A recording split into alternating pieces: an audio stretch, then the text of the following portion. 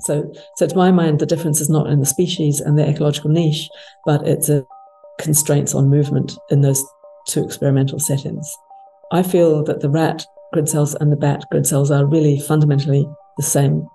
Because, bats and rats can navigate in these volumetric spaces pretty effectively, the fact that the grid cells are producing such irregular patterns suggests to me that the regularity of the pattern is not what the grid cells are for. So I believe that the regularity is just an artifact. It's probably a pretty unpopular opinion because there are so many computational models where the regularity is critical. A memory is a metastable state. That's a nice way of looking at it. And then retrieving a memory is opening a channel to the action possibilities. Yeah, so I mean, the problem with this analogy is that... Hi everyone, I'm a bit obsessed with grid cells. Grid cells are the spatial navigation related cells that with place cells got the Nobel Prize in 2014. If you've never heard about them, I recommend you read my primer, which is in the description. It has some helpful visualizations and only takes like 5 minutes to read. So grid cells were mostly studied in mice and rats navigating in 2D, but I'm really interested in how these grid cells encode 3D spaces. And since they lose a grid-like structure in 3D, we might better call them multi-field cells.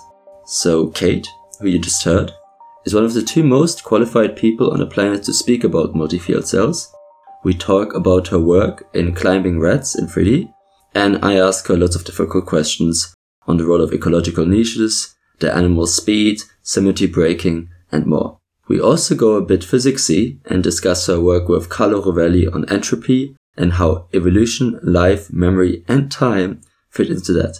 At the end, we chat about our impending climate crisis and some career advice. As usual, the reading and timestamps are in the description. Enjoy. Hi, Kate. Welcome to the podcast. So you were already recording in the infrarenal cortex in the 90s. Tell us a bit about the story of how you missed your Nobel Prize. Yeah, it's a painful but amusing story. So I was a relatively new postdoc. I had gone to John O'Keefe's lab at UCL to learn how to record place cells because he discovered place cells, and I was very interested in how these cells work. And I was interested, as most people were, in the question of how the cells know where the rat is. So a place cell will fire when the rat goes to a particular place, but depending on the direction that the rat walks into that place from or whatever, the sensory information coming in could be really different. So the place cell somehow is able to process all of this really complex, very variable sensory information and determine whether it should be firing.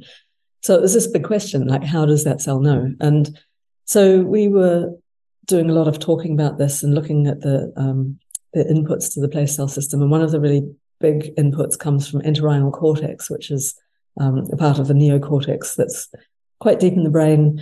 It collects information from all sorts of other sensory cortices and also other brain regions as well.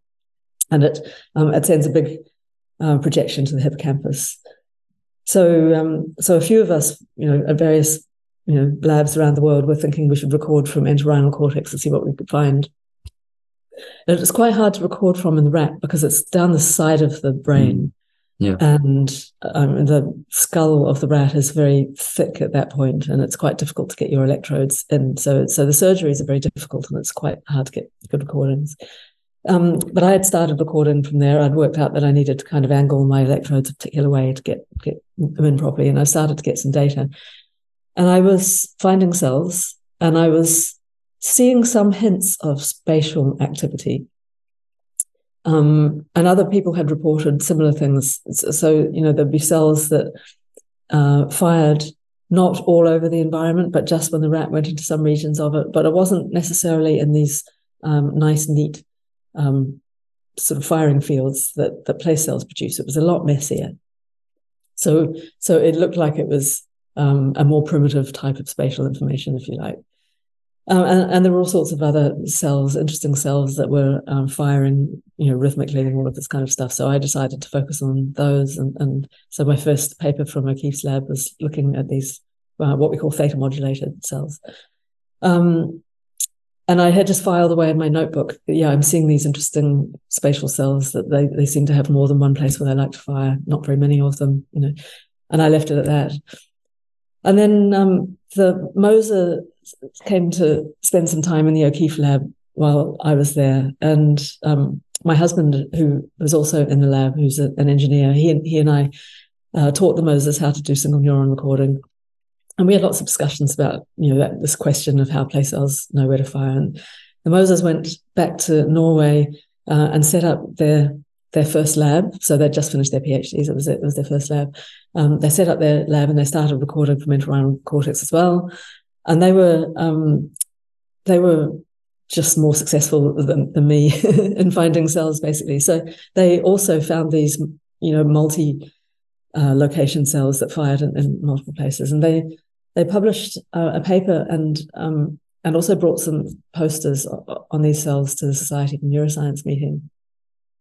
And while they were there, one of the people, Bill Skaggs, who is a theoretical neuroscientist, who stopped and saw their poster, looked at the kind of patterns that they were showing on their poster and said, it looks like these multiple locations where these cells are firing, they might not be random.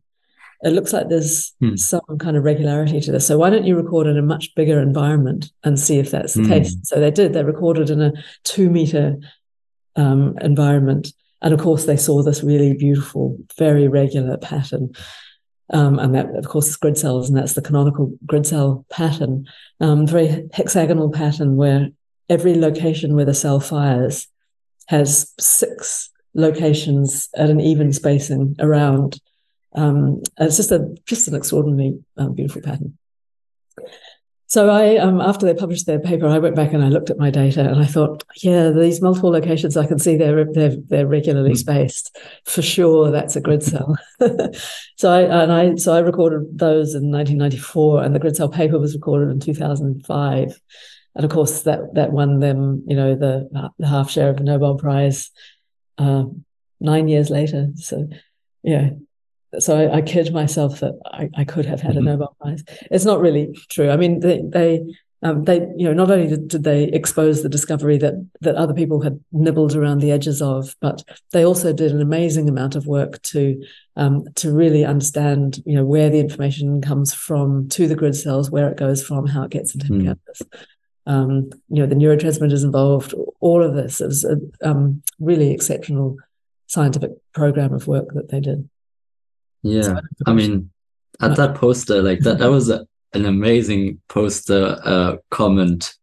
Yeah, on the recording for a bigger field. I mean, but that's how science works. I mean, not to disparage the winners of the Nobel Prize who are extraordinary scientists, but the Nobel Prize is promoting a view of science that captures our imaginations. A few people make spectacular discoveries, but the reality is that it's really the tip of a mountain. A whole community of scientists builds up a program of work, and they're all contributing ideas and discussion, and the community influences the ebb and flow of attention to things and so on.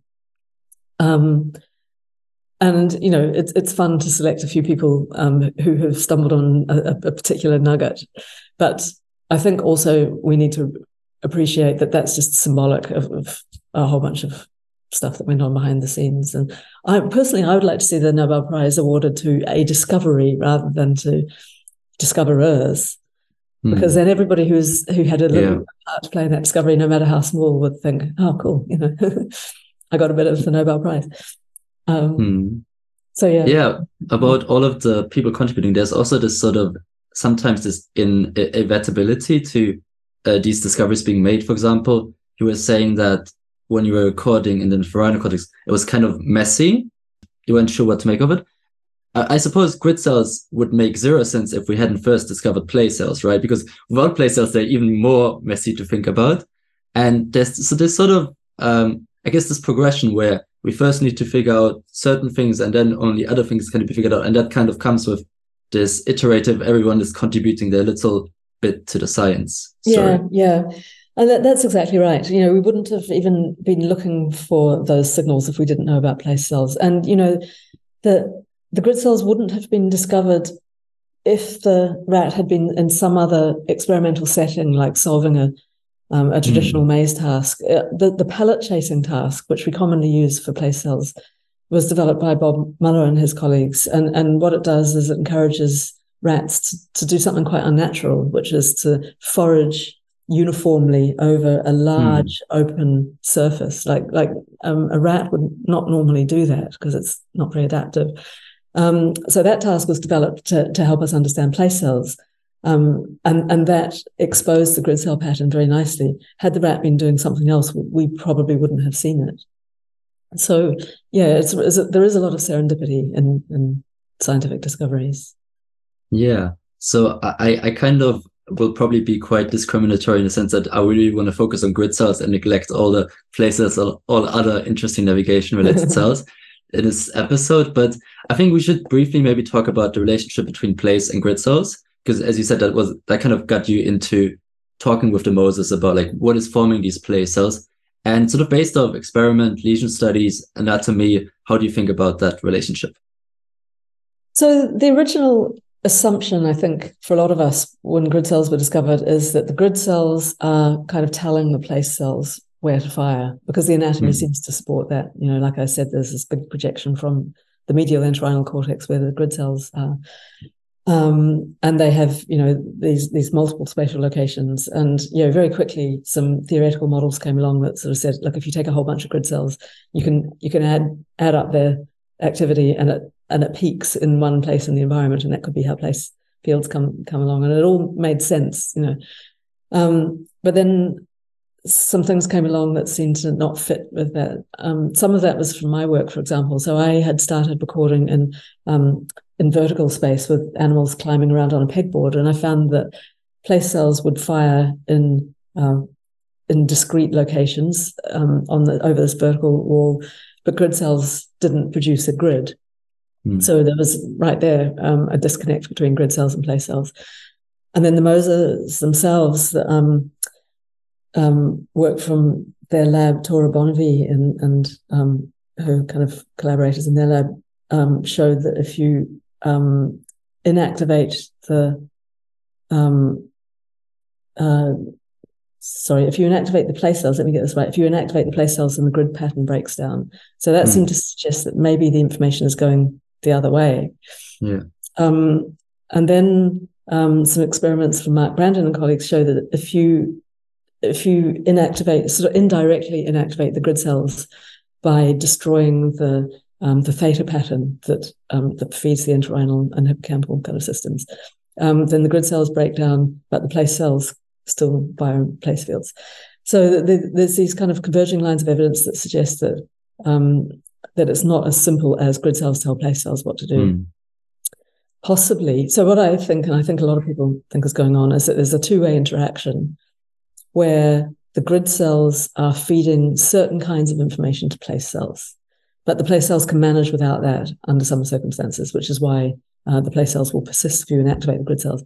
But the grid cells, they do seem to be doing some type of distance measuring, process, and the place cells don't have to have that process to fire if the rat can see lots of landmarks and so on.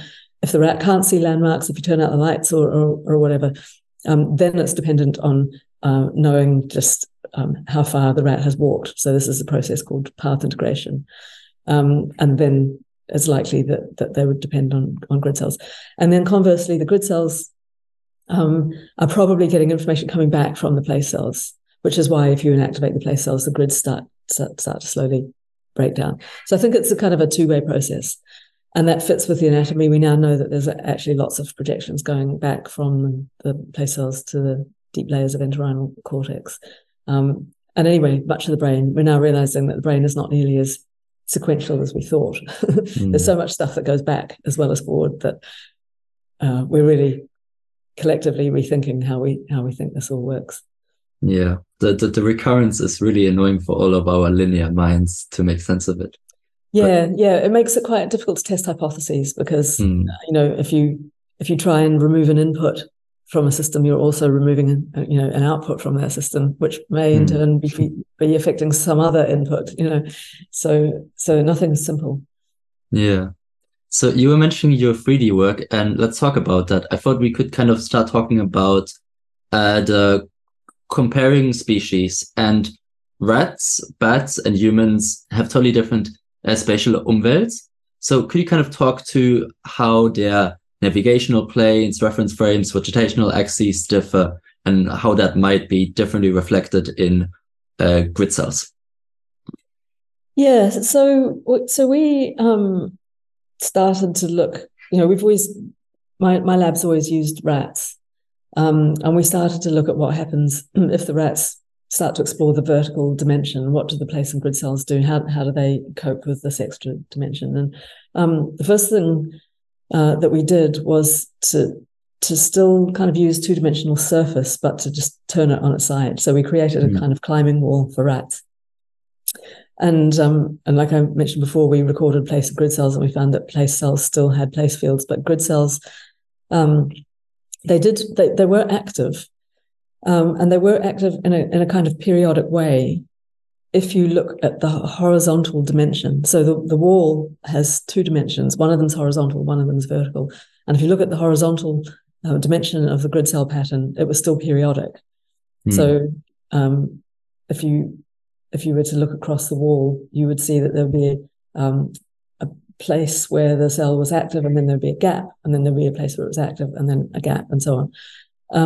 So it looked like the wall was kind of cutting across a grid pattern, if you like.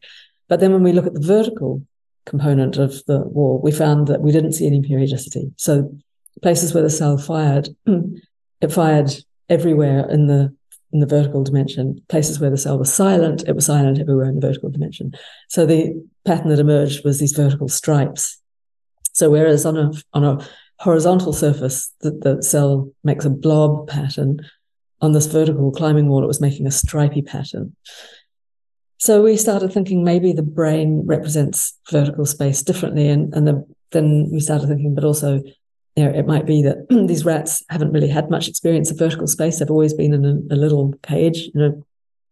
On the other hand, they haven't had much experience of large-scale horizontal space either. Or it may be the way that the rats are walking around on that wall. So we had them standing on pegs that stick out of the wall.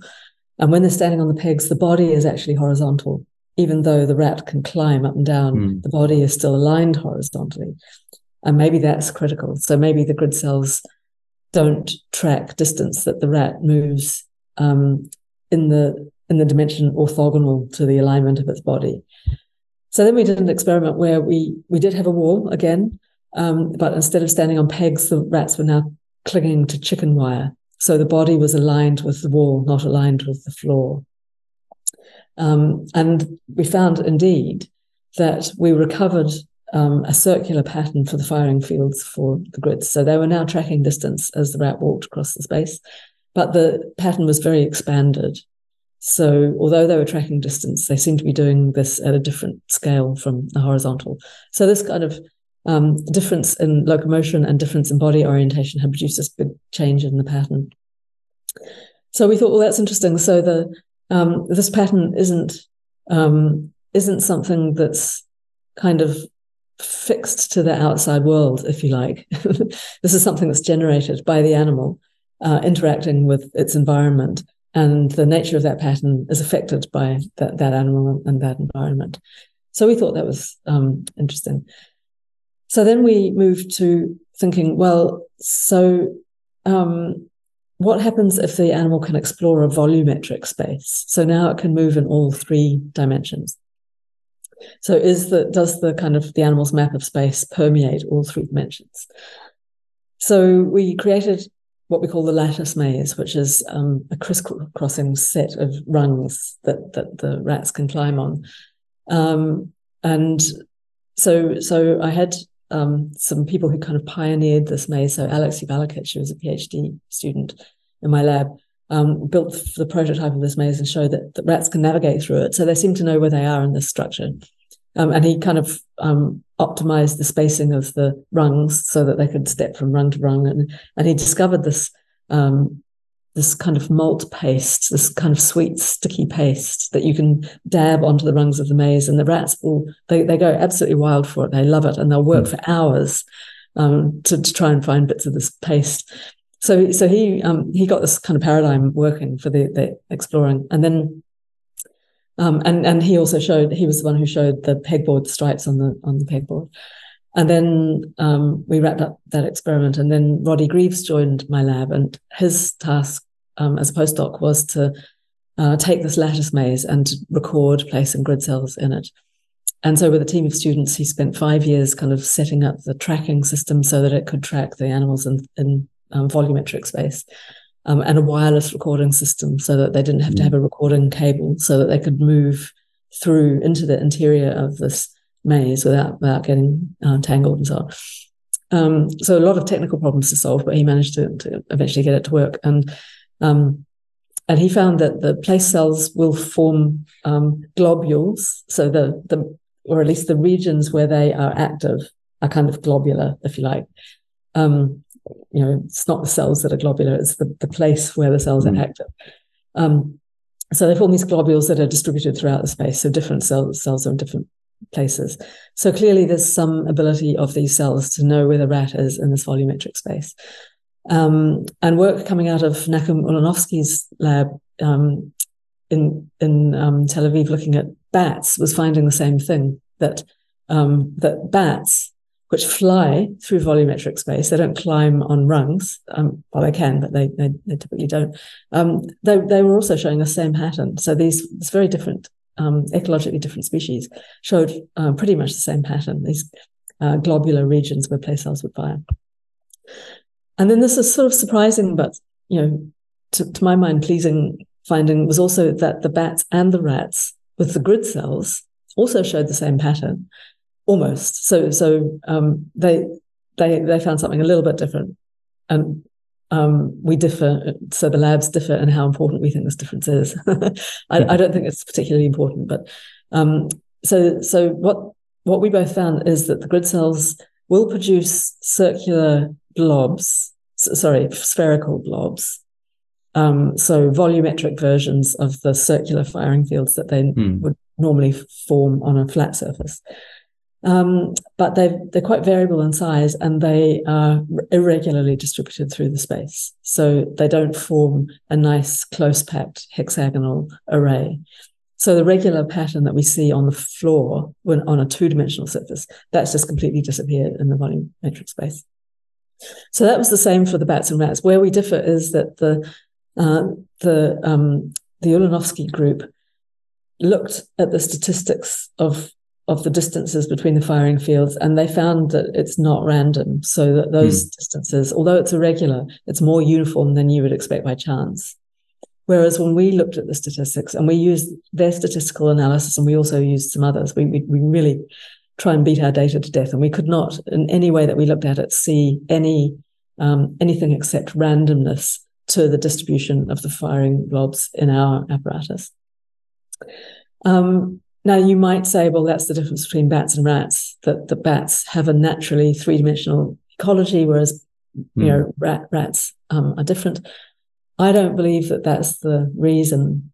I think it's another one of these effects of the locomotor constraints on the animals. So in the same way that we saw a difference in the same animal between whether it was walking on a wall versus walking on a floor, I think you would see a difference if an animal could smoothly move through a space with wings or has to climb on rungs.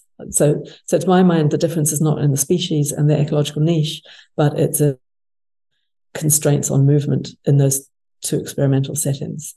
So I feel that the rat grid cells and the bat grid cells are really fundamentally the same.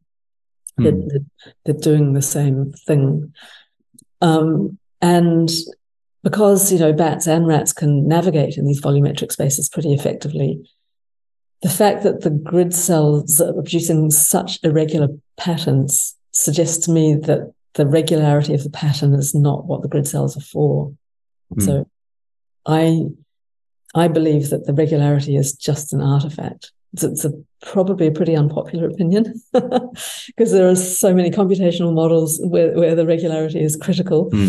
But I think it's just a byproduct of an unusual experimental setting.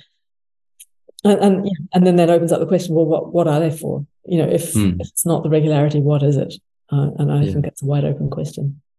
Yeah, I've got lots of follow-ups. So let's start with comparing the pegboard study with the chicken wire setup. So pegboard sort of they stand horizontally. Chicken wire, they kind of the wall in a way is their floor. So in the pegboard study, you kind of find these vertical stripes, and then on the chicken wire, the globules are sort of vertically elongated. So that's kind of similar in the sense that there's a vertical stretch. No, not really. So okay.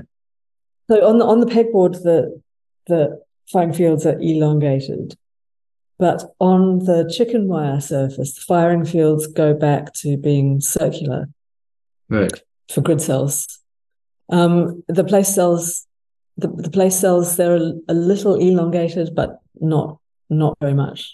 Sorry, yeah, I had a read of my question, and I actually meant comparing the pegboard with the 3D lattice map. So was it slightly elongated there, the globules? Okay. So the place fields in the lattice maze were yes, they were slightly elongated. Place fields typically are elongated. If the animal is near to boundaries, then we often see that there's elongation along the boundary. They were slightly elongated in the volumetric lattice maze, and that elongation followed the structure of the maze. So when we tilted the maze so that it was kind of standing on a point, then we saw that the elongation of the fields followed that. So the fields were basically aligned with the corridors, if you like, that run through the maze. So there is definitely an effect of maze structure on place cells. So just to play devil's advocate, you wouldn't say this has something to do with sort of ecological niche and sort of the resolution they work at? For example, one could make the case that, okay, it's less natural for rats to navigate upwards, and therefore they need elongation means that it's less resolved, so they differentiate on a coarser scale going upwards, and therefore you find the elongation in both of those. Yes, I mean it's hard to separate ecological niche from just the parameters of the experiment, because both of those things are constrained by the body capabilities of the animal. Yeah. You do a different experiment with a bat than you do with a rat, because bats can fly and rats can't, and their ecologies are different for the same reason. So when you get a difference in encoding between two situations, it's a complicated question to say, is this because of the ecological niche of the animal, or is it experimental setup? Because both of those things are confounded, if you see what I mean. And so, for example, when we first presented the elongated fields on the pegboard, people said, well, that's because rats have never climbed.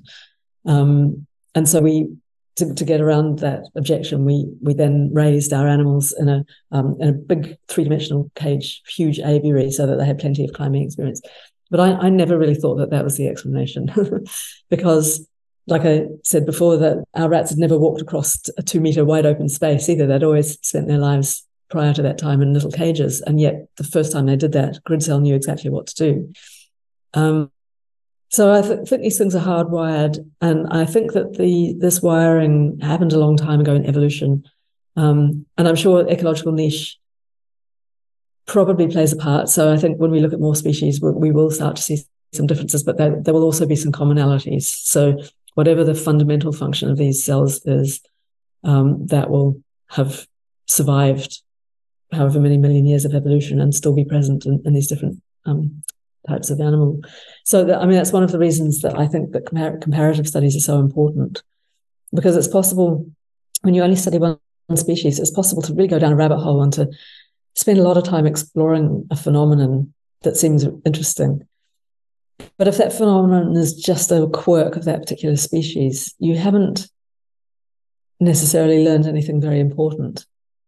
Whereas if your phenomenon is present in another species that diverged from your one hundreds of millions of years ago, then it's really fundamental. And we want to understand the fundamentals before we want to understand the wrinkles and the bells and whistles. Yeah. The common ancestor of mammals and birds is 330 or 50 million years ago, right? And then recently in January, the lab of Dmitry Aronov, they studied tufted titmouse, which are not mice, but it's a food catching bird. And they had a setup where these titmice were dashing around on a 2D plane, so they were navigating 2D. But you did find these multi-field cells, which, like the bats, had these sort of local ordering, so not just random, but also globally dysregular, so not really grid cells. And sort of, you've been saying that it's sort of about the locomotor constraints of what the animal is doing. Is it now that you kind of find similar firing in an animal that is doing locomotor activity of as a rat walking in 2D, but can fly in 3D, so maybe their sort of self-organizing principles in terms of the neurodynamics might reflect something, a system that can fly? Like, what do you make of that in terms of constraints? Well, so I mean, the bats can also walk and fly, and we saw the irregular 3D, very similar pattern, in both the bats and the rats. And I think that it's sort of interesting that now we have, a third species, and as you say, it's very different to diverge a long time ago. And we're also seeing blobbiness, but we're not seeing the regularity. So that reinforces my belief that it's the blobbiness that's important about the firing, and not the regularity of the pattern. We also see irregular patterns, quite often, even actually in rats exploring a wide open space homogeneously. Sometimes you'll get a distorted grid. If the environment is cluttered or irregular in any way, then the regularity also breaks down. So I think fundamentally it's the blobbiness that's important, and I think we need to be thinking about why. Like, why does the brain want to have these locations that are spatially stable, that are separated, representationally speaking, from the surrounding? Like, what is the computational value of that? Because we're now seeing it in a variety of different species. So it's one of these things that survived a lot of evolution. Seems to be fundamental. I don't want to go into this too much, but I think there's this big debate on sort of computational models for this. And there's the continuous attractor network model and the oscillatory inference model. And then I think there are lots of hybrids. But in a couple of papers, you kind of say that you think the pattern is kind of a result of a self-organization of the dynamics. Like, how do you think about that? So I think, it's clearly self-organizing in some way, because, the pattern starts to form as the animal enters a new space, and we know that how it's formed is somewhat constrained by the space, but is also constrained by the internal dynamics. So things like the speed of movement of the animal and all of this kind of stuff. So there's a convergence of these two types of information, this kind of internal information and external information. And there just seem to be these constraints. So, the constraint that once a cell has identified a region where it wants to fire, if you want to put it like that, then it doesn't want to fire in the region around that. So if you have all of these different cells and they're all operating with these inputs and these constraints, what comes out of that when everything is, when all the dust is settled, as it were, is this blobby pattern. And there are lots of self-organizing systems where you have similar things. You have an internal predisposition. So, for example, crystallization of molecules. You have the internal information, which is the structure of the molecule and the distribution of its electric charge around it, and the environment that it's in, what other molecules are around, what container it's in, and all of that kind of stuff. And the end result will be kind of a reconciling of all of those different things. And when chemicals crystallize, sometimes they'll form very regular crystals, sometimes they'll form disordered crystals, sometimes they'll form not a crystalline state at all. It'll be a non-crystalline solid. So the same molecule can do these different things. And I think that's what we're saying with the grid cells. Given certain environmental conditions, the conditions are such that they're able to crystallize their pattern in a regular way, if you like. But once you start adding a few more factors into the mix, then the regularity is less likely. Yeah, you were just talking about the role of speed and this idea that, well, you integrate over speed and time, and you somehow get distance. And before we were recording, we're talking about some crow experiments I want to do where you have these abstract spaces where the animal not necessarily moves as physically in terms of speed. And then if you look at these studies like the RNF 2017, where one is navigating in an abstract space where one is just like moving around the frequency, the frequency of a sound is changing over time, then one is not really moving, right? And the vestibular system is involved in this sort of speed tracking. If one is navigating in an abstract space, well, maybe how might the vestibular system be involved? And is speed kind of, well, two questions, I suppose. Could an animal that is not moving kind of form a sort of a grid cell pattern for a room if just by observing it? Like, how important is moving around the space? And two, how does speed and the idea of navigation translate into these abstract spaces where an animal might actually not move? Yeah, so hard questions to answer. So just taking the non-spatial dimensions first, like the Aronov experiment where they had a continuously varying tone. I was bothered by that same question, like what's the velocity signal in that? Because with place cells, we know that they are getting a lot of speed information, and if you corrupt that speed information, you do affect the place cells. But there's some really nice work from John O'Keefe's lab. So Guifeng Chen looked at what happens if you decouple the various signals that signal speed. So she had a kind of a treadmill where you could vary the speed and you could vary the sort of the relationship of the visual world to the locomotor effort of the animal. So it's a VR setup. Yes. Yeah. Okay. Yeah. And she showed that there are some place cells that are getting more locomotor signals, and there are some cells that don't really care about that and just care about vision and so on and so on. So the different cells getting different kinds of information. So now it's quite possible that different species do differ in this regard, from an ecological as well as an experimental setup paradigm. So there may be differing requirements for a speed signal depending on the nature of the animal. And as you say, there's some possibility that some animals could recover a spatial signal just by exploring with their eyes, not having to move physically through a space. That's still an open question, I think. I think it is possible.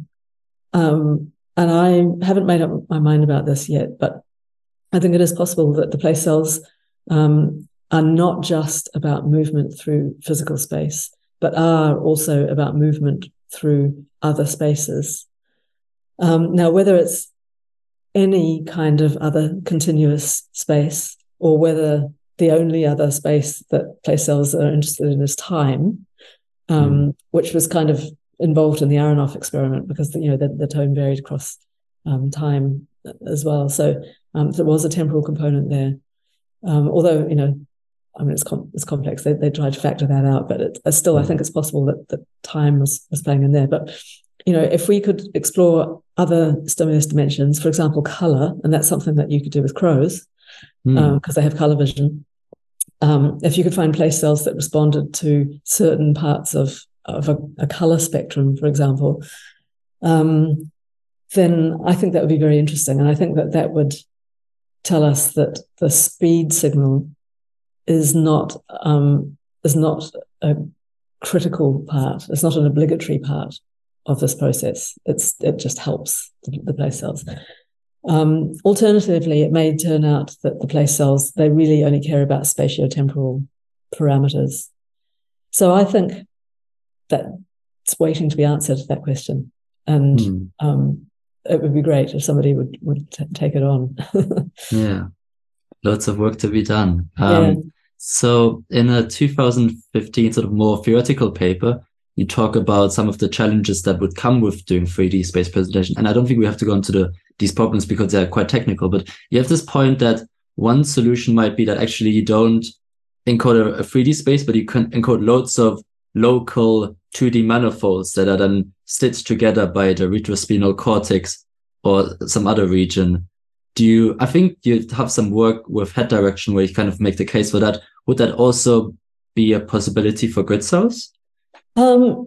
Yes, I think so. You mean for walking over a surface, as opposed to moving through a volume? Yes, sort of in a sense that you have different, like you might have a plane that is sort of at different angles. So you have a plane that is directly horizontal, then that one has a 45-degree angle, like a diagonal, lots of ones in between, and somehow all of these planes are added together and then they make up the volume as space. So I think I don't think you can add up the pattern on a plane and get a volumetric pattern. So our evidence is that on a horizontal surface, you get the kind of canonical grid pattern. Yeah. On vertical surface, you get a very expanded pattern. We're not even sure if it's regular because it's so expanded that we can only see one or two fields at a time. Yeah. There's no pattern in a volume that could explain both of those patterns on those two surfaces, if you see what I mean, because they're inconsistent with each other. You've got a bunch of small fields on the floor and a small fields on the wall. So there isn't one pattern that could be the projection of. So I think that's already telling us that there's a kind of a manifold going on when the animal's walking over a surface. And we did actually try recording in between as well. We got up to 40 degrees, which is the steepest that we could get rats to climb on. And it just looked like the same pattern that we see on the floor. It didn't look like it was starting to transect a volumetric pattern, at a different angle. So I think that definitely the grid cells are forming this kind of surface pattern if the animal is on a surface. The head direction cells, I'm less sure in my mind about that. So we do have quite a lot of evidence that it's also kind of a manifold, like a flat compass, and that compass is kind of pasted onto the surface that the rat is on, if you like. But we also have some evidence that's just coming out of my lab now that actually there is also a volumetric component. So the angle of the head in the three-dimensional space is a stronger determinant of the direction of firing than the surface, the angle of the head relative to the surface that the animal is on, if you see what I mean. There's some evidence from Jean Laurent and Dora Angelaki that in a volumetric space in mice, they had some evidence that there is some volumetric encoding, but it's not a fully three-dimensional volumetric coding. It's more like a modulated two-dimensional one. So there's various different pieces of evidence coming along. The picture is complicated. And my feeling is the reason it's complicated is that actually it's one of these situations where it depends on the setting and the information available to the animal, and that the brain is just working with the best information it has at the time. And if an animal is flying through a space, it's just got different information from if it's walking over a surface. And it's attending to different cues. It's got different problems to solve. And there's different locomotor signals available and so on. So the pattern can be very different. So I think I'm moving away from the idea that I used to have that there's kind of a canonical representation of space that these cells are accessing when an animal moves through space. I don't think that's the case anymore. I think that the firing pattern of the cells, the representation, that's what I was looking for, is just kind of cobbled together on the fly for the animal's immediate needs. It'll make do, as it were. Yeah.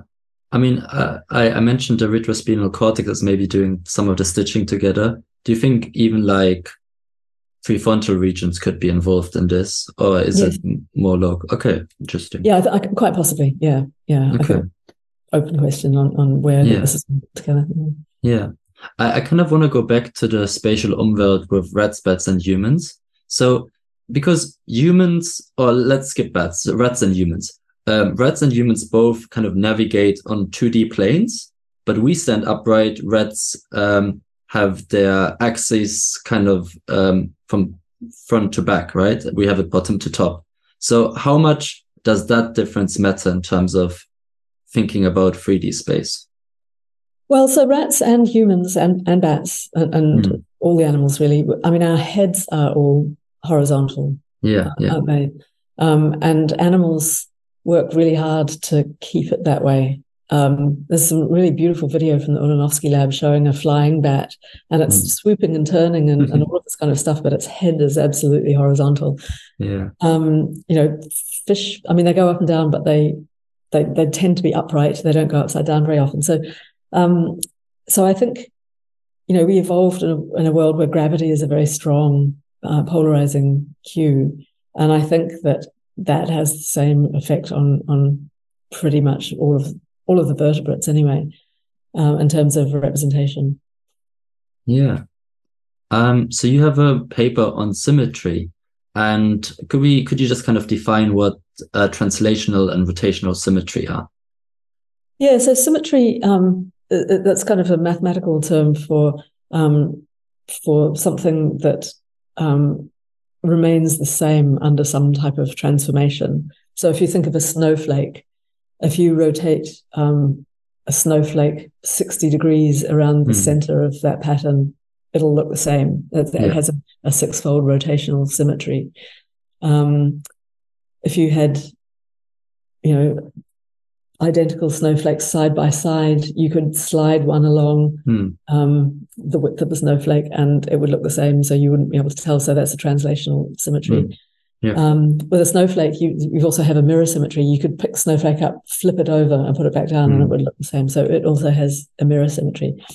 Um, so symmetries, I mean, they attract us as humans. We kind of like the patterns of symmetries, and we've been attracted by the symmetries that we see in the spatial code. And Hmm. so I did some sort of musing about space and symmetry and the symmetry in the code and what that's for, if it's for anything, and also the many ways in which the brain is really having to break symmetries in order to Hmm. enable adaptive behavior. It needs to know what the differences are between things rather than what Yeah. the similarities are. I suppose the reason why your take that the grid-like pattern is not canonical is so unpopular is because we really would like the sort of symmetry because it looks nice, right? Yeah, exactly. Yeah. Yeah, so there was this paper where you found that grids, so if there's an order change in the environment, but all the spatial cues stay the same, the grids translate, but they do not rot. So there's a translational symmetry, but not rotational symmetry. Like, what do you make of that dissociation?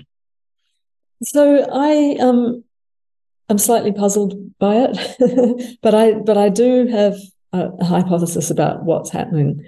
Because as I said earlier, there's now like quite a lot of evidence that the grids are receiving information coming back from the place cells.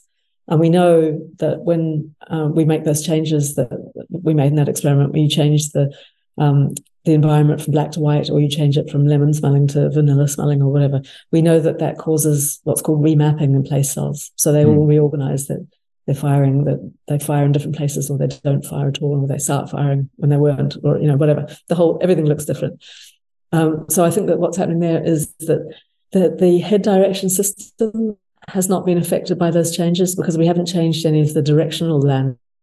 So that input to the grid cells is still the place cell feedback pattern has changed, and so that's driving the cells to fire in slightly different places. So it's causing the grid to shift over a bit without rotating. So, and whether that feeds back to the place cells. So, there is also an argument that that the slight change in the grids is actually why the place cells rematch. But I think that's less likely, because I think and we didn't have a huge amount of data, but from what we did see, when grids translated, they all did so together. So if the grids are driving the place cells, then you would have expected the effect on the place cells to be just for them to shift their fields over a little bit. So I think for the fact that they actually reorganize and completely change suggests that that's the big response, and that's feeding back to the grid cells. Yeah. Maybe we could link this to, are you familiar with Ken Cheng's purely geometric module? This is a paper from the 86. Could you talk us through that? Yeah, that was an experiment. It was also kind of looking at symmetry breaking, and it was a behavioral experiment that caused some surprise at the time, because it seemed to violate kind of behaviorism. So behaviorism, which was really dominant for the first half of last century, says that animals built up knowledge by forming associations between stimuli and rewards in the environment. So in the Cheng experiment, animals were placed in a rectangular environment that was covered with sand, and hidden in that environment was food that they had to kind of dig for, and it was because it was a rectangular environment, the geometry has a twofold symmetry. So you could take a rectangular environment. If you took the rat out, rotated that environment 180 degrees and put the rat back, the rat wouldn't know, right? Because it looks exactly the same. So just going by the geometry alone, the animal, there were two places in the environment that would look exactly the same to the animal. So if the animal had learned that the food was near one of the corners, if you took the rat out and then put it back in, it wouldn't know which of the two corners to search in. It should search in both of them. So to break the symmetry, they put panels on the corners, the four corners of the rectangle, that looked different. So black, white, stripy, whatever. So according to behaviorism, there's now a unique combination of stimuli in the corner where the food is. So there's the geometry that kind of signals two places in that space, but then there's this unique colored panel, which should uniquely signal the corner. And so the rats, in theory, should be able to go to the correct corner all the time. But actually what Cheng found is that they distribute their search between the two geometrically equivalent corners. They seem to be disregarding this cue, which behaviorism says should be strongly associated with the food. So to explain that, they proposed that that the information about the visual panel is actually processed in the brain separately from the geometry. So the geometry is in what's called a module, and that the spatial decision of the animal was driven by the module independently of the vision. The module kind of had control. So their paper is called a purely geometric module in the rats. I forget the rest of it, but for the rat basically. And that was a tremendously surprising and important observation, and it generated a lot of behavioral experiments and thinking and so on. I think now, and in fact, I wrote a paper about this a few years ago, saying that now that we know about head direction cells and place cells, I think the explanation is that the animal. So there's two ways that the animal could be learning the task. It could be learning to go to the corner that has the panel behind it, but it could be learning to go to the northwest corner, let's say.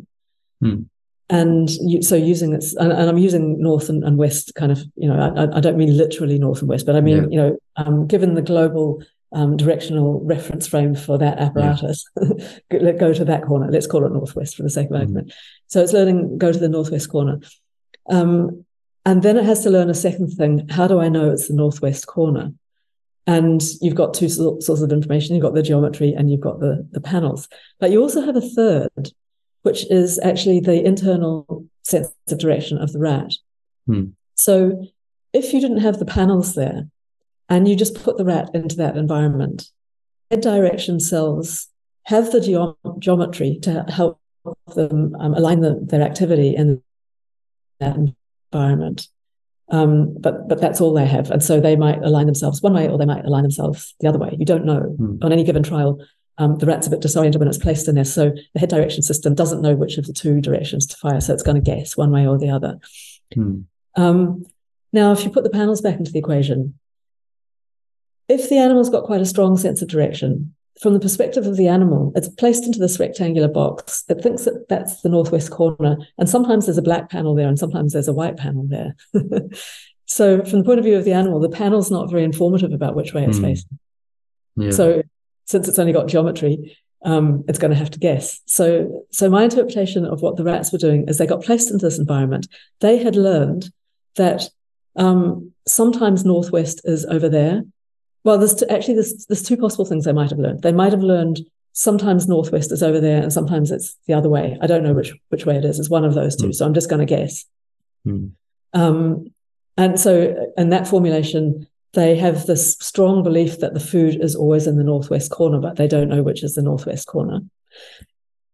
The other possibility is that the rats have learned, I don't know, like sometimes this food is in the northwest corner and sometimes it's in the southeast corner. I never know from one day to the other. So there's actually two uncertainties in the mind of the rat. One is, I'm not fully sure which is the northwest corner. I'm going to have to guess. And the second one is, I don't know whether in this particular trial the food is going to be in the northwest or the southeast. So in other words, now that we know about the internal representation of space, we've got away from the behaviorist idea that knowledge is all about just associations between stimuli and rewards. We now know that there are all of these other layers. There's and they're not necessarily rewarded. So the head direction cells aren't rewarded for firing in a particular direction. They just do. They're designed to just, make links between what the rat can see and what direction they think it's facing, and to learn these connections and so on and so on.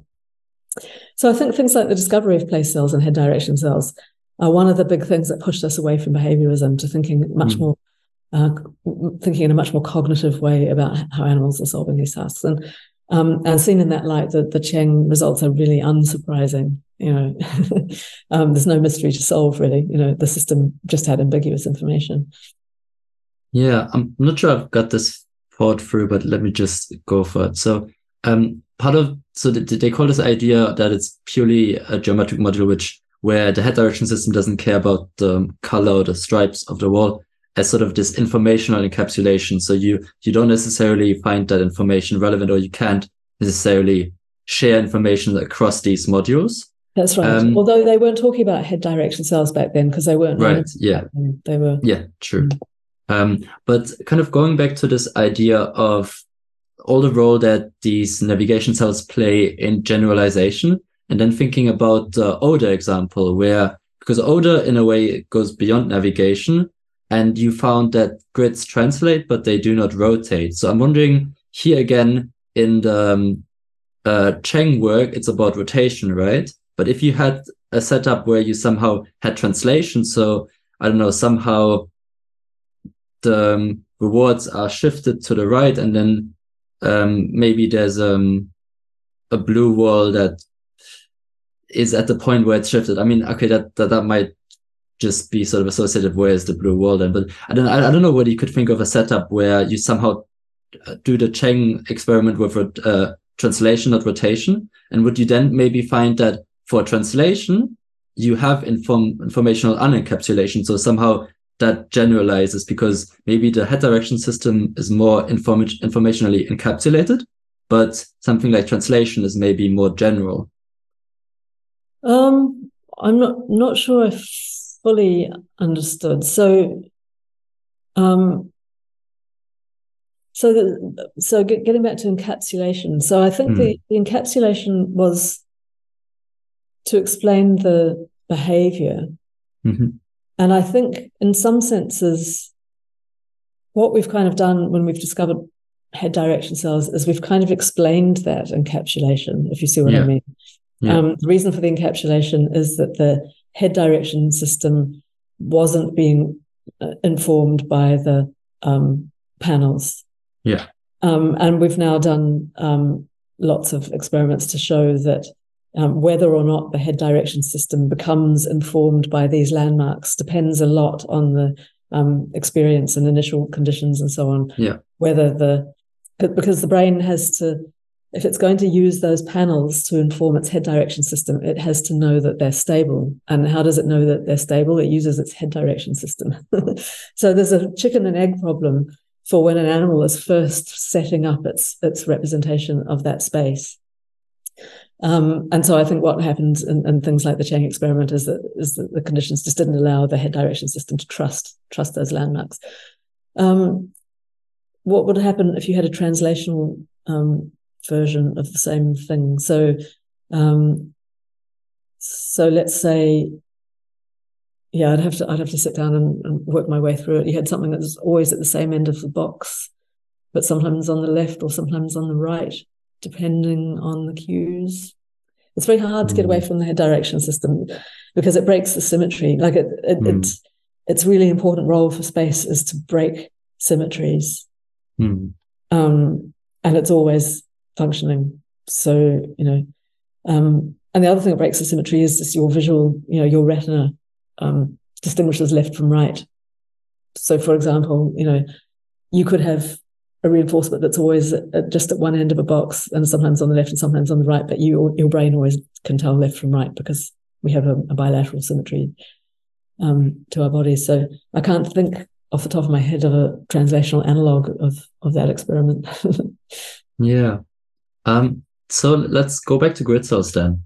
The symmetry you find in grid cells in the rectangular non-3D setups. What does that tell you about? So in the symmetry paper, you said that this could be related to generalization. Maybe it's somehow more efficient because for long distances, you don't have to,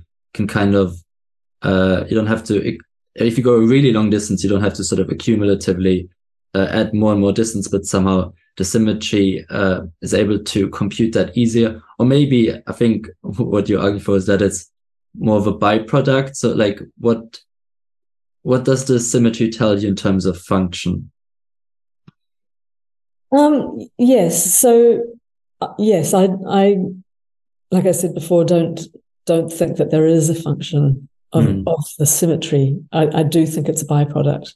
So we have a slight tendency, it's just a cognitive bias, I guess, that we have to see purpose in the things that we discover in biology in a way that we don't in non-biological systems. So if we look at crystals in a rock, we would never say, what's the function of that beautiful crystal? We'd just say, what a beautiful crystal, how did that form? So we look at the why of the formation, but we don't have a kind of a teleological kind of. But when we come to biology, we tend to assume that things have a function. But I think often they're just byproducts. I think sometimes things are just a byproduct of something else. It's very likely that grid cells have a function because they've persisted in evolution. They're expensive to maintain. They cost a lot of energy, to keep things going. So that suggests that there's a teleological function, like that, an adaptive function. But the symmetry of the pattern doesn't necessarily have to have a function. It could be just telling us something about the underlying structure. The actual function might be something else. So that's what I think. Any ideas how it could be a byproduct? Sorry? Like if the gridness is a thing, right? So it's a byproduct of something else that might be related to the function. What do you think it could be a byproduct of? So I think it could be a byproduct of the fact that the cells want to form these blobs. Like they want to fire in discrete regions of space, but not in the regions around those. Because that seems to be something that persists through all of these different experiments and across all of these different species. It's the discreteness. So they have the function of discretizing space, I think. But why? Like, why would you want to discretize space? I mean, you could think of some possible reasons. So, for example, you may want memories to be attached to one location in a space and not a different one. It may be about something to do with plasticity. So we know that place cells are really plastic. They're constantly acquiring new connections. So it might be that a place cell, when it starts to acquire connections and its place field expands a little bit, and now the cell fires in a larger region than before, and it's exposed to new stimuli, and it tries to create connections to those and grows further. It may be to interrupt, to create a kind of a fire break, if you like, to stop place fields from getting too large. So that's one possibility that I think there might be for just stopping memories from interfering with each other. Yeah, I don't know. I think it's a very interesting question. Yeah. In a second, I want to talk about entropy. Any final words on, okay, let's put it this way. What do you think really is missing in the grid cell work that could kind of, I guess you were just talking about, so that two memories don't interfere with each other? Like, what approaches have we really not tried, and that'd be interesting for understanding grid cells or multi-field cells? You want me to give away all my secrets? Yes, my yes, exactly. So, I mean, the two questions are, how do they come to form their fields, and what are those for, I guess, broadly speaking. And in the how do they come to form their fields, I think we don't really yet know. So we do know that there are these inputs. So, for example, self-motion signals, locomotion, and optic flow, and so on. We know that those signals are important for the spacing of fields. We know that boundaries are important.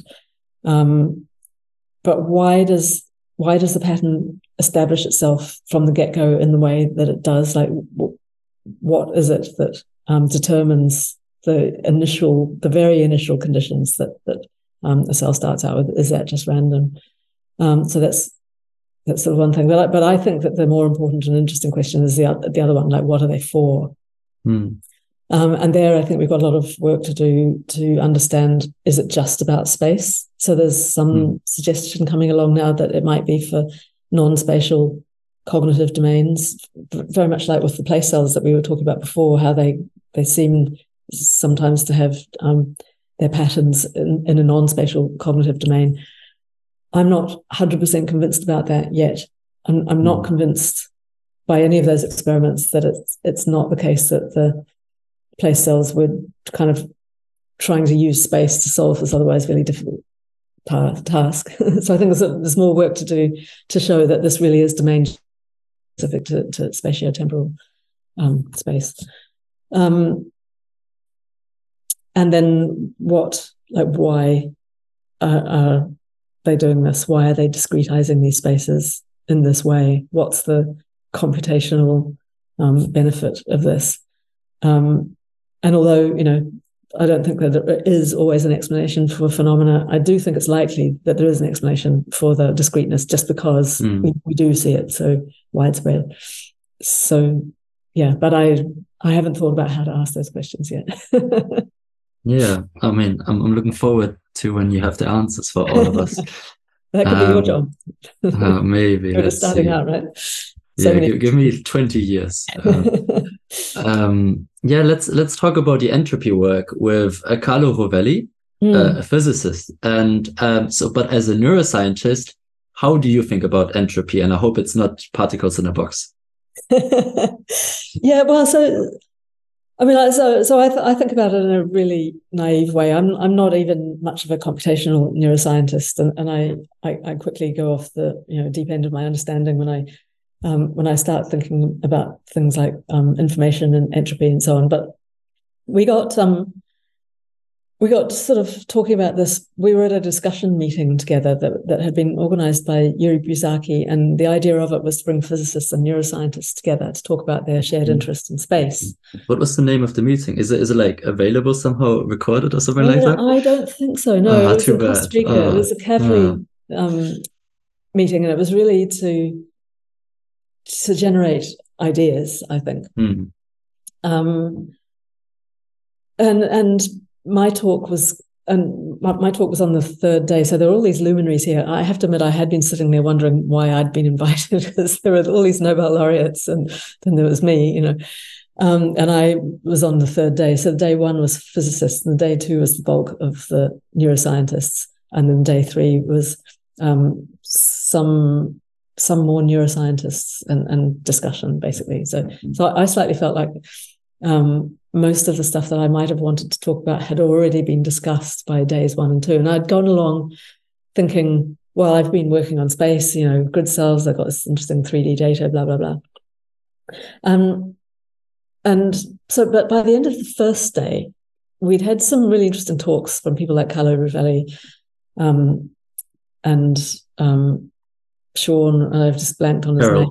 Yeah, thank you. Blanked on his name because I suddenly realized it's being recorded and I panicked. So Carlo Rovelli and Sean Carroll, and they've been talking about how they've been thinking about space and the evolution of the universe, and the fact that it's constantly expanding, and what does that mean for the future, and how entropy seemed to start off unusually low, inexplicably low, but it was unfolding according to the inexorable laws of thermodynamics and was increasing and blah, blah, blah, blah, blah. So they talked about all of that. And I was sitting there thinking, this is really interesting, it's fascinating, but what has it got to do with neuroscience? And then day 2 was all the place cells and grid cells and how cool and blah, blah, blah, blah, blah. And I thought, yeah, still cool to me, but what's that got to do with entropy in the universe? Yeah. And so those 2 things were feeding into my thinking. And then the third thing was that I had started to become really concerned about the climate crisis, like existentially worried about the climate crisis. I'd seen the 2018 IPCC report. A lot of people were starting to make a noise about it. Extinction Rebellion, this protest group, had formed, and I had joined with them, and I was doing the public engagement with them, sort of produced a talk explaining the climate crisis and why people needed to get active and start doing something and so on. So this was really heavily on my mind, that we need to start talking about the climate crisis. And that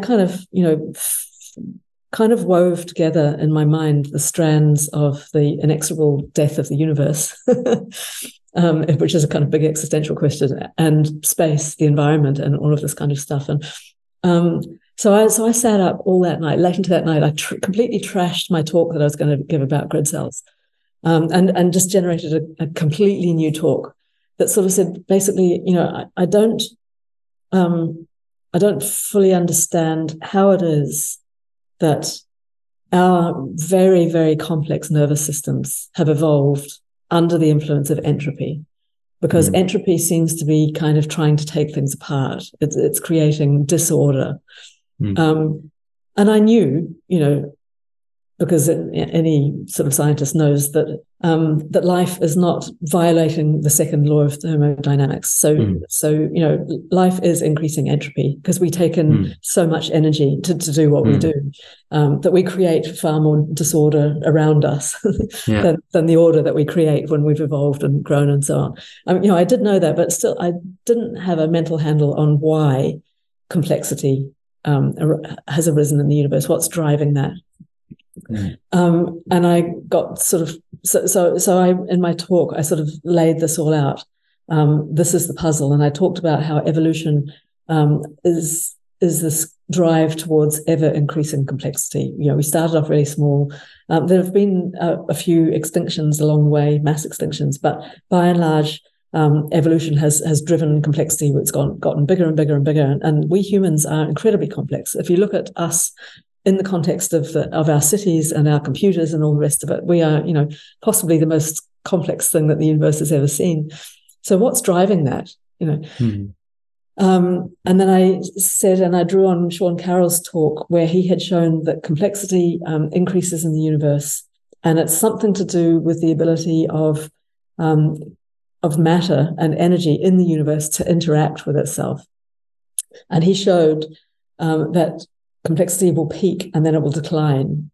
So at some point in the future, things are going to become less complex. They're going to start to break apart again, and everything's going to drift apart. All the stars will drift apart, and eventually all particles will drift apart, and everything will be dead. So I kind of sort of talked about all of this. I presented the puzzle of, I understand that complexity increases, but I don't understand why, and also that that complexity has the capacity to push us into different states of being, some of which are less complex. And I talked about the mass extinctions, and I pointed to the fact that we are in midst of orchestrating another mass extinction, and one possible endpoint of that is we've completely reduced our complexity to nothing, kind of thing. So I kind of wove the climate crisis in, So I just talked about that, and I said, so I want you physicists, you're here, like we're here to talk, explain to me, And so afterwards we had some really good conversations. Sean and I had some good conversations, and Carla and I had some really good conversations.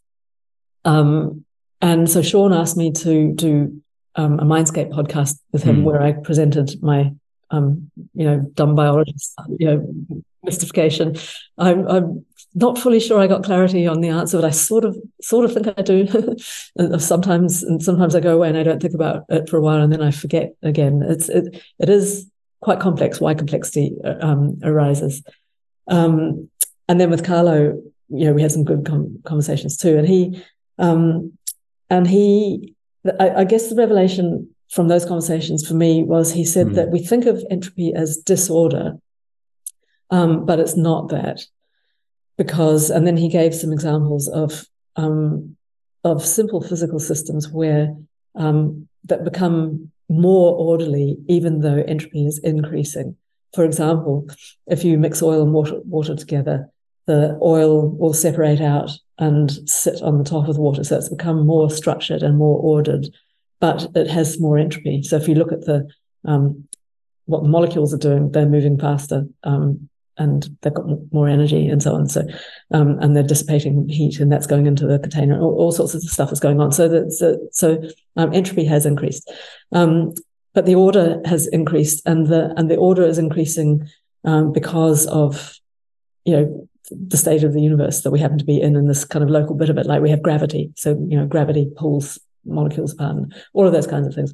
So you kind of can just take that and extrapolate and add in a few more complexities, different types of molecules, and then you end up with evolution and life and all of that kind of stuff. And then we kind of fleshed that out more, and we talked about how in the process of becoming more complex, we grow the space of action possibilities. So what physicists will call the phase space of the system. You can do more things as you become more complex. And so one of the things you can do is become even more complex, but another thing that you can do is to kill yourself, just punch the bubble, and create an extinction or whatever. So you can just get into more trouble. So we tried to kind of formalize this, and we wrote a couple of papers that basically laid out why it kind of turns into why does evolution seem to have these big transitions? Why does it drive more and more complexity? Why do we have extinctions? And then it finished with where are we headed? I wanted to talk about this idea you have of sort of metastable local entropy traps, and I think this also relates to negative entropy, which goes all the way back to Schrödinger. So could you kind of just talk about us for an example of a local entropy trap?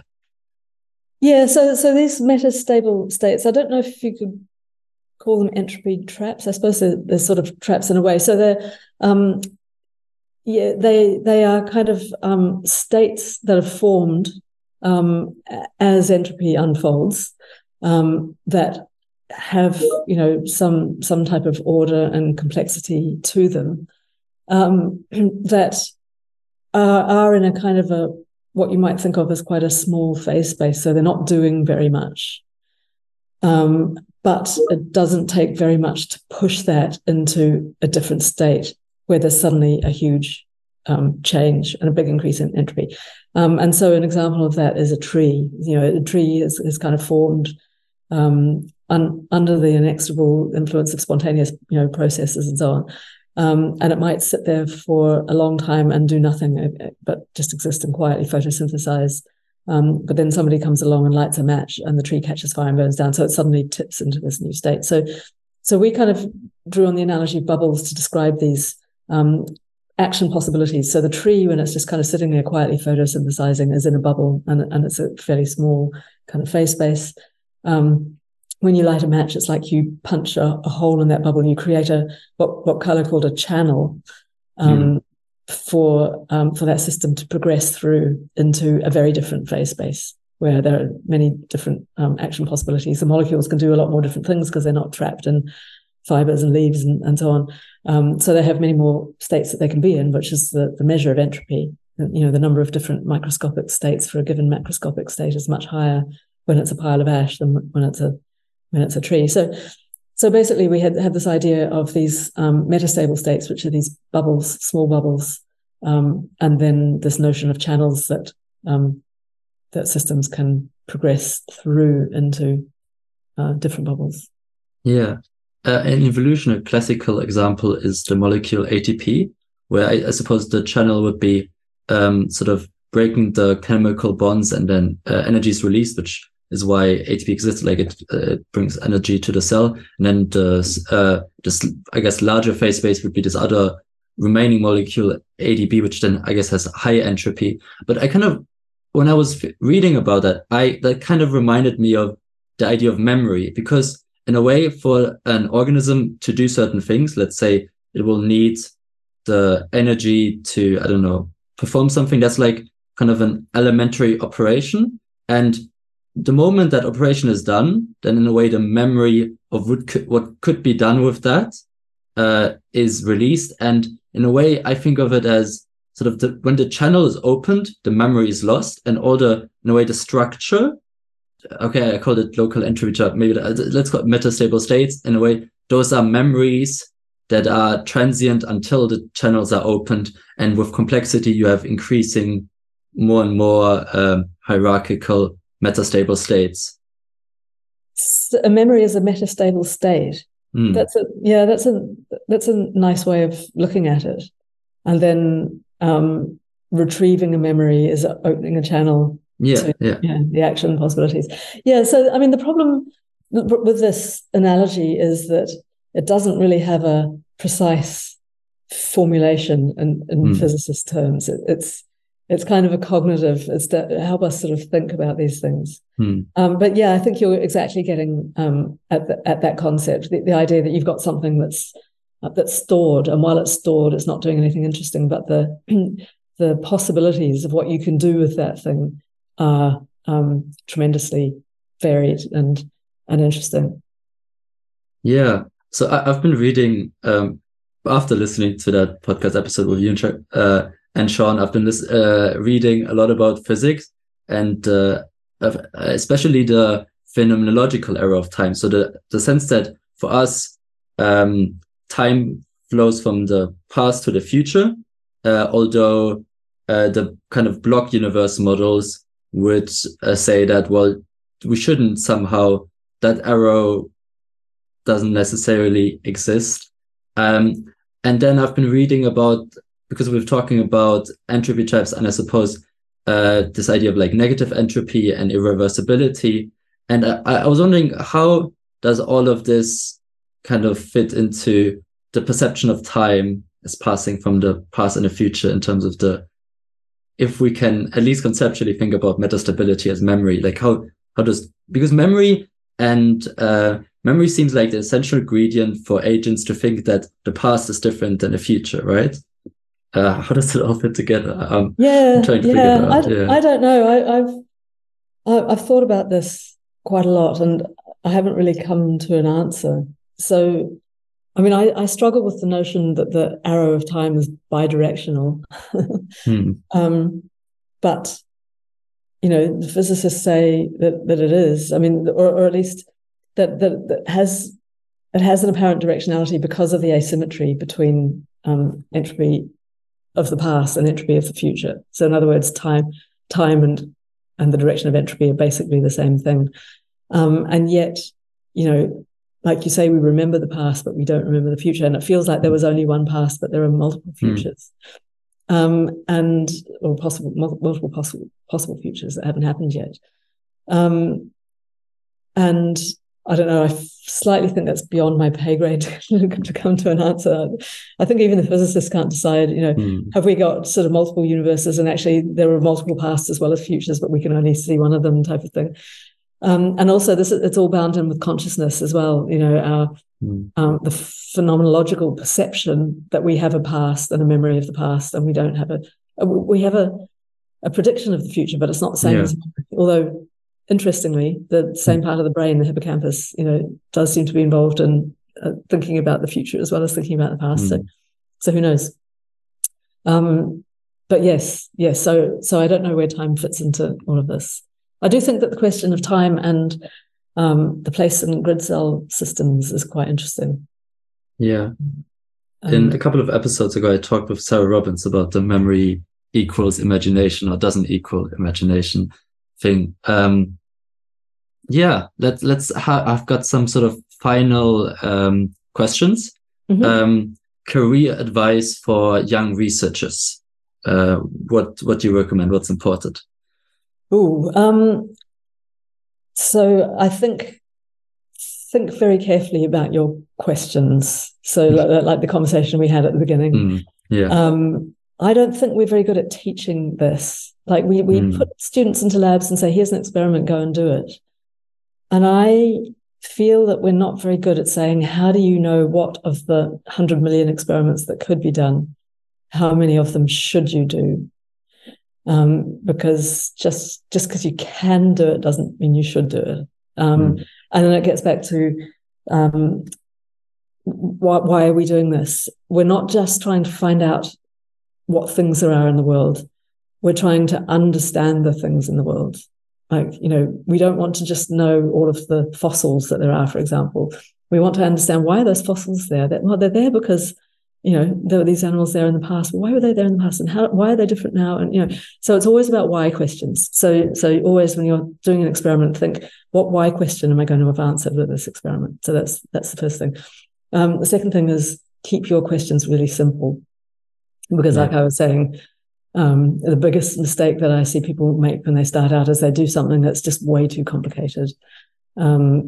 And even the simple questions turn out to be surprisingly interesting when you really dig down into it, especially because in our field, as biologists interested in the brain and mind, it's so complex that even the simple questions turn out to have answers that you didn't expect, like grid cells. Nobody predicted grid cells, that type of thing. So keep it simple.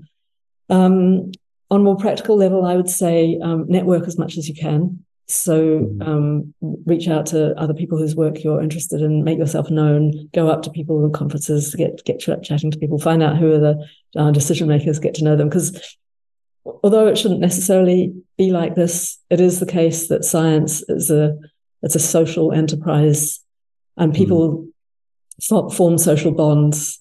If they meet a student who's really interested in their work and seems, intelligent and keen, they'll remember that person when that person applies to come work with them 5 years down the line, type of thing. So that type of networking, I think, is really important to help build your profile.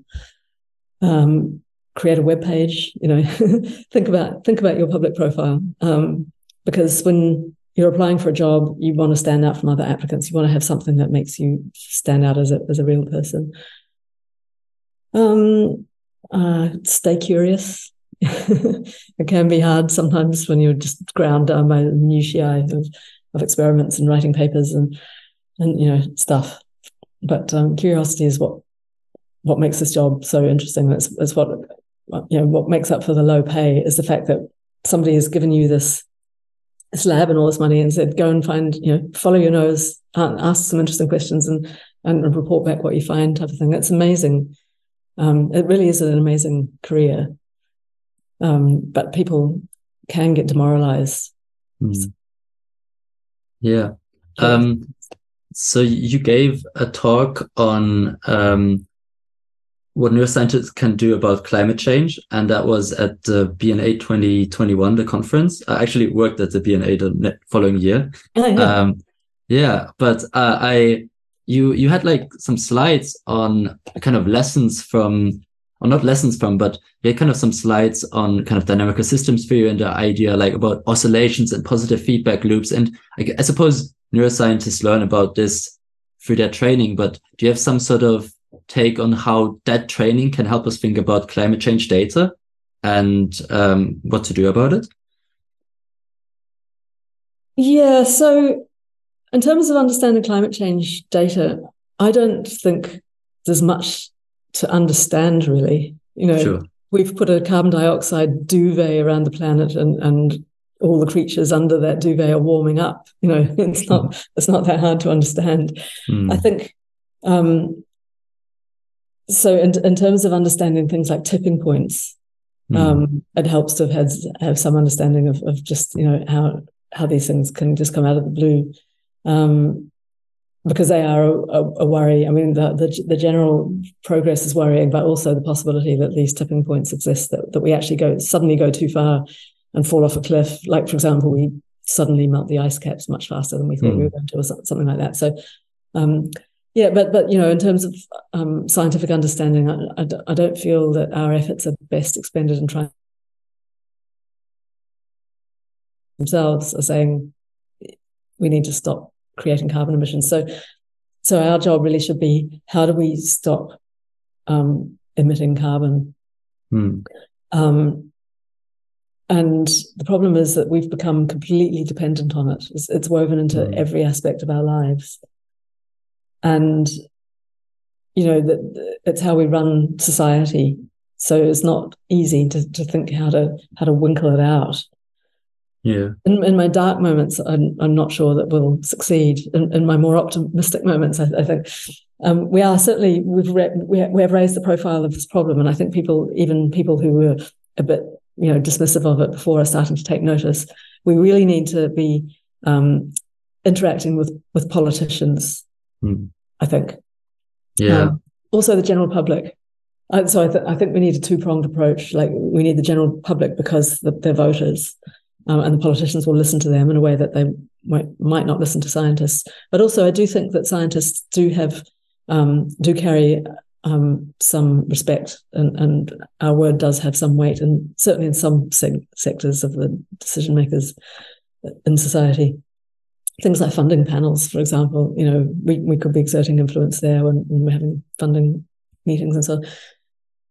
So I think we need to just use our weight as scientists, and also to look at how we ourselves operate. Like, what do we? How can we decarbonize our own operations?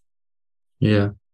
In many ways, it's, I suppose, less about diagnosing the problem. Like, we know the problem is there, and we often also know. I mean, maybe not so much, but we often know also what to do. I think it's partly like a social problem, like how to convince people how to, and that's already like the problem. Like, often there's maybe how to convince people is like we really have to think about like what motivates people to go to action, because maybe a lot of people don't respond to sort of authority on this. And I don't know, like, I guess it's a question of social change, and how I did a bachelor in sociology. So I was like, I did like some weird, I had like an article where I looked at this French philosopher, Michel Foucault, and I made some weird comparisons about how he had this idea, this is maybe a bit of a stretch, but there was when we had the plague, there was a lot about do you kind of exclude people who are victims of it, so that this is kind of the excluded leper model, or then there was the kind of the change where we started kind of categorizing everything. We said, okay, we're going to count the different quarters of where the population are. We started quantifying all of these things, and then how, when you look at climate change deniers, how a lot of our, or like even with all of these social issues about like vaccinations and so on, how we kind of categorize groups, and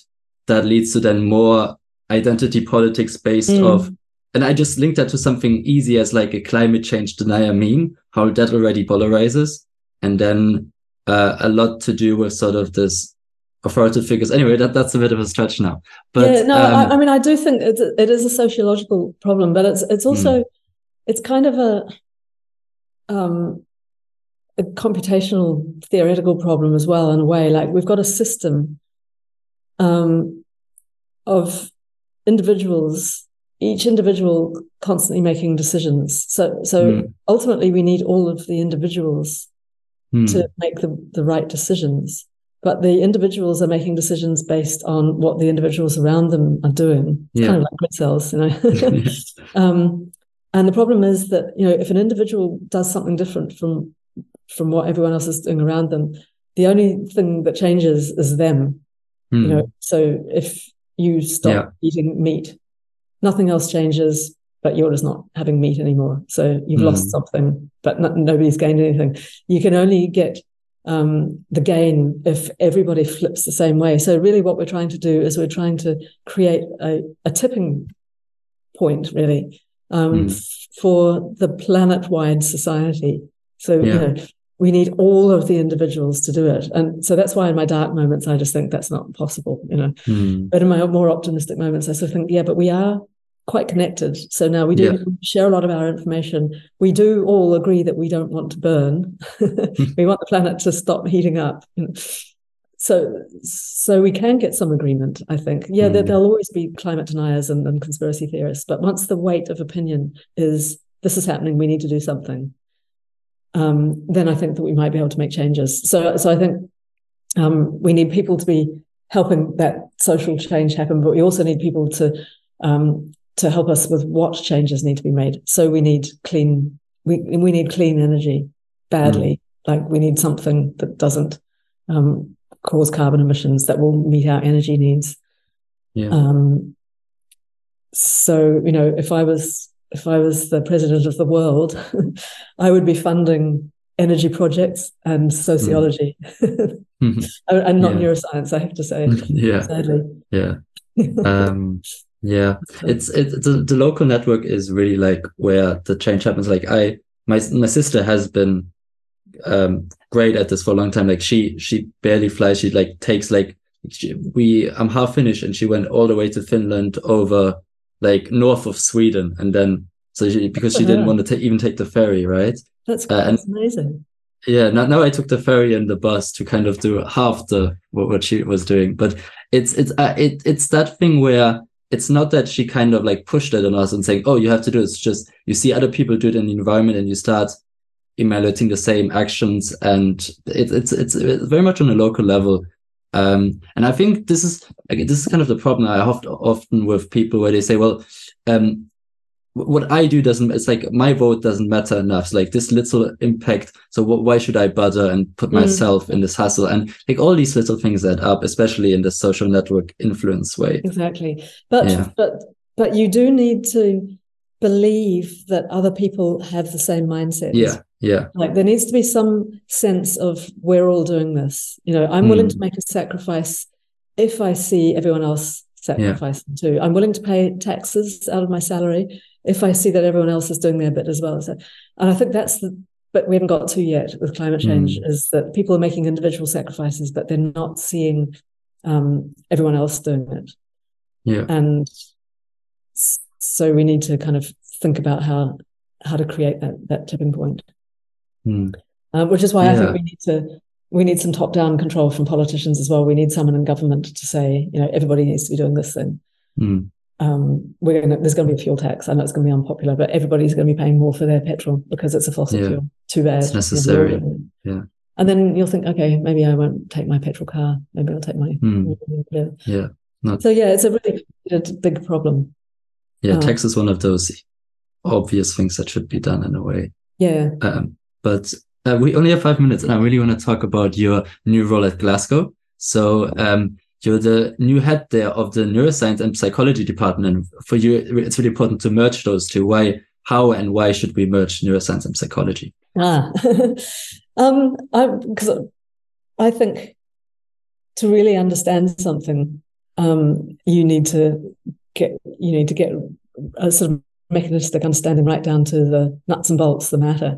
And I think the mind is fascinating. I think the human mind is the most amazing creation in the universe. But to understand it, we know that the mind now is generated by the brain, but how?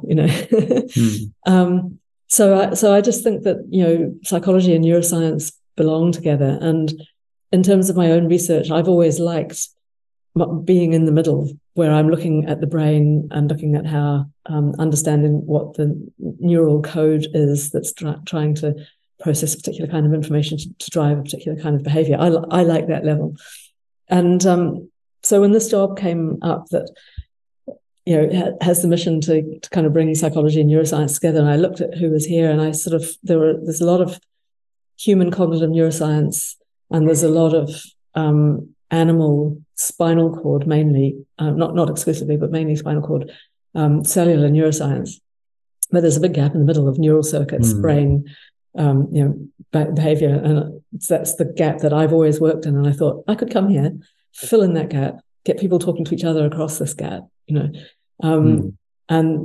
this would be a nice kind of unifying thing to do. It would give another dimension to the teaching programs here as well.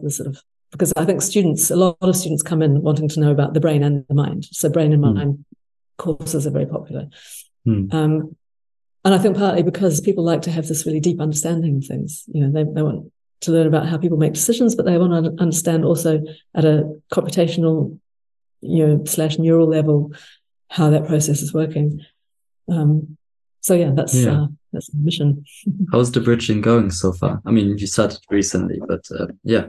Yeah, so pretty well, I think. So we're in the process of recruiting behavioral neuroscientists, and I've started fleshing out with the teaching team ideas for how we're going to build up the teaching program. So the idea is that we're going to start with the fourth year. So in fourth year in Scottish universities, that's when students do their final year of their degree, their honours year, and they have some choice over their subjects. So we're going to fill that with behavioural neuroscience modules, and then sort of work back down the levels. So we have a kind of a 5-year plan type of thing.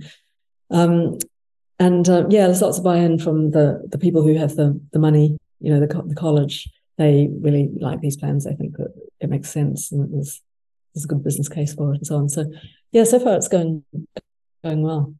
And I'm looking forward to seeing it unfold. I like to have a kind of a project, and I like to have a reasonably well-defined project, which this one felt like. So yeah, sounds good. Thanks, Kate, for taking the time. This was such a good discussion.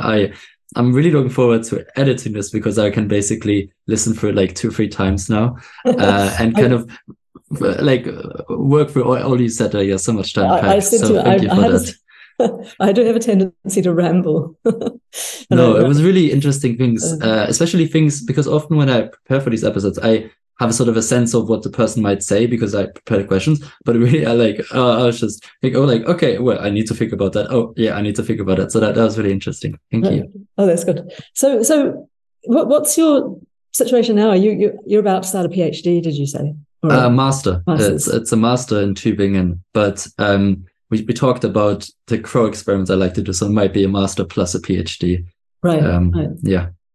I was just wondering because I'm trying to recruit PhD students right now. So, so if you know of anyone who's interested in this area, I'll forward that. Yeah.